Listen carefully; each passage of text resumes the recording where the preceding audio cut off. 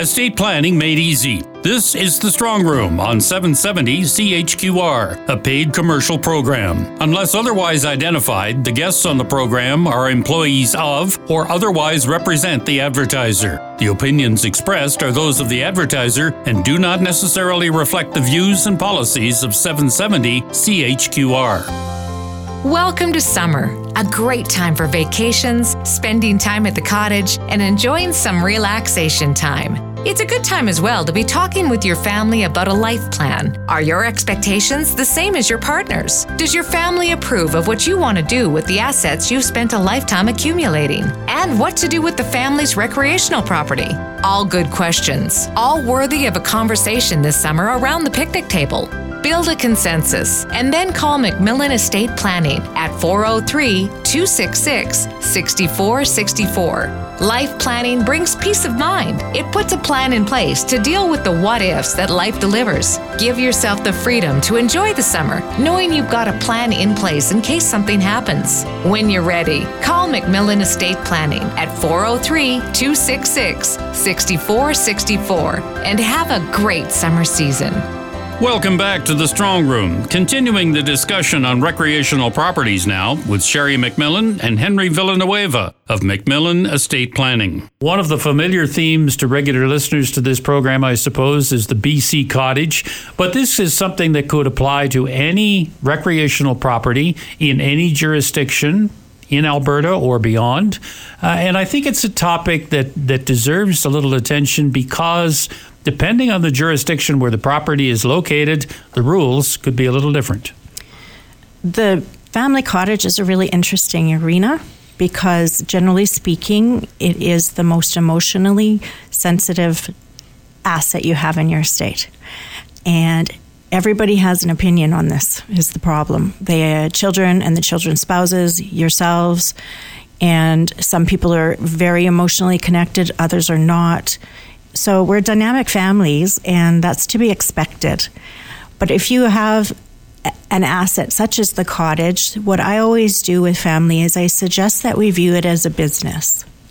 Not in the first generation, because it's just the way it is, but in the second and third generation, we must view it as a business because we have so many people involved. And so I call it the family cottage business because that's what it is. And so when we start to frame it from a different point of view, we can get really creative about building the precedents and guidelines around the cottage so that we're successful in keeping it in the family. That's the most important thing because you're going to have all these in-laws associated with the cottage, but we don't want to lose it to the bloodline family. So ultimately, we want to design a living plan so that that cottage continues generation to generation, staying within the original bloodline. So mom and dad buy the cottage at some point in their lives because they want a place to go on the weekend. They want some place where they can raise the family in the summertime. They want a change of pace from the big city. In their time as the owners and supervisors of cottage activity, it's less important how it's set up. But when you start to introduce the next generation as potential users, as payers of bills, as, to your point, splitting the bloodline or introducing new family members into the organization, how should the cottage be set up so that it can be properly treated by the tax man, so that it can be properly protected for the bloodline, and so it can continue to be an asset for the family and not a source of arguments and things of that nature? Well, I'm delighted to say in Canada we can plan around it and be very creative. So sometimes we use a corporation, but more often than not, what we utilize is a trust. And Henry does that quite frequently, don't you, Henry? Yes, we do quite a couple of recreational property trusts at McMillan, and I'm really excited to share that not only in Canada, the provinces throughout Canada, but abroad as well, because we have quite a couple of families who already have their BC cottage or Ontario Lake property, and now they want an Arizona or Scottsdale or a Phoenix property as well. And this can also be called a recreational property trust. We do quite a couple of them in McMillan. And what the benefit of that is, you're making sure that the property is not only for your enjoyment, mom and dad, but it's also for the kids to enjoy down the road. What we do for families in this situation is start off planning by saying, Mom and Dad, what are your plans for this property that is originally in your name? Do you have a child who's particularly interested? And most often than not, Mom and Dad tell us that, oh, Henry, Sherry, we have quite a couple of children who are interested in the property. And so as to make sure that we keep family harmony, we devise these mechanisms where everybody will be happy. We know that it's a fact in life that we can't please everyone, but Mom and Dad can definitely lay down the rule book and say, this is how it's going to be, and this is how all of you are going to play nice in the sandbox. And one of those great mechanisms available to families is this recreational property trust. It's putting the property in a mechanism whereby the kids will enjoy, the grandkids will enjoy. And the good thing about it, Peter, is everybody's having a great barbecue, but everybody knows the rules as well at the end of the day. I think what's important here is that every time you change jurisdictions, you are creating a new estate, in effect. The rules on estates are different in British Columbia. They are different, certainly, in the United States. They are probably different in Ontario. They are different in any number of jurisdictions worldwide where somebody might own a piece of property. The condo in Hong Kong, a cabin in Portugal, who knows what it might be.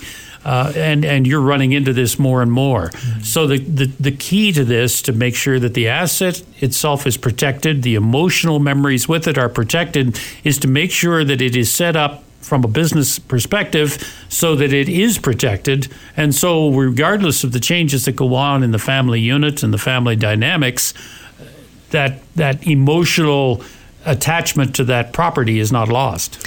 I think it's very interesting if we look back in our history in England. If you look at the royal family as a case study, you can see that their castles remain in their bloodline. And generation after generation, no matter how many times people get married or divorced or what have you. But what's happening is there is a trust that holds the castles for everyone. So they can use them, but they don't have a direct ownership of them. So in the event they experience a divorce or a matrimonial breakdown, then they don't have to contemplate, how do we separate this? Because it's intended on purpose to remain in the royal family. And in modern times, we're all little mini royal families, in my opinion, and we are creating estates. And so we want to use these mechanisms because they're so helpful for so many reasons. You're right, Peter, they help us with taxation, but often the highest priority is harmony. And so it's really important that the parent group set out the rules instead of letting the children negotiate the rules, because the children are influenced by their spouses. And so we want mom and dad to lay out the guidelines and rules, and then the children don't have dispute because they just are following mom and dad's instructions. So as we get into the summer season, it's a good opportunity for the parent group to lead a discussion around the picnic table, over supper at the cottage, to say, do you kids have any interest in this? If so, what is your interest? How should we set this up so everybody gets a turn to use it? Make sure the bills are paid. Make sure the property is protected in the event of any divorce or addiction issues or anything that is a part of the modern family. And just to make sure that regardless of what happens among the humans, we know the property is protected. That's right. And so, I think of a case study I was working on some time ago. It was a lovely family, and their estate was around $8 million. And they only had 2 children, and they had a cottage in BC. And they said to me, we'd like it to go to our son because our daughter can't afford it. She hasn't done as well as our son. Our son has done financially well for himself, but our daughter has not. And I said, okay, well, just let's think this through. If your daughter inherits $4 million and the property is worth $500,000, she can afford it now. And they all started laughing. And we realized they've just blocked their own mind that, it's a possibility that she may want to. And so instead of assuming it, we went and spoke with the daughter, and she said, I would love to if I could afford it. And we know she's going to be able to afford it.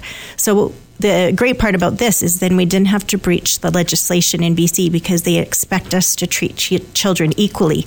And so what we did is we did a little family cottage like Henry is speaking to, and now both of them will share in it upon the passing of the parents, but she'll also have an extra $3.5 million to help pay for the cottage. Did you do it through a trust? We certainly did. Sherry McMillan and Henry Villanueva from McMillan Estate Planning. Don't forget to check out the website at www.mcmillanestate.com for more on the topic of putting a life plan together, and plan on attending an upcoming seminar in September. You can register online, or you can call the office weekdays during business hours at 403-266-6464. I'm Peter Watts. Thanks for joining us on The Strong Room on 770 CHQR.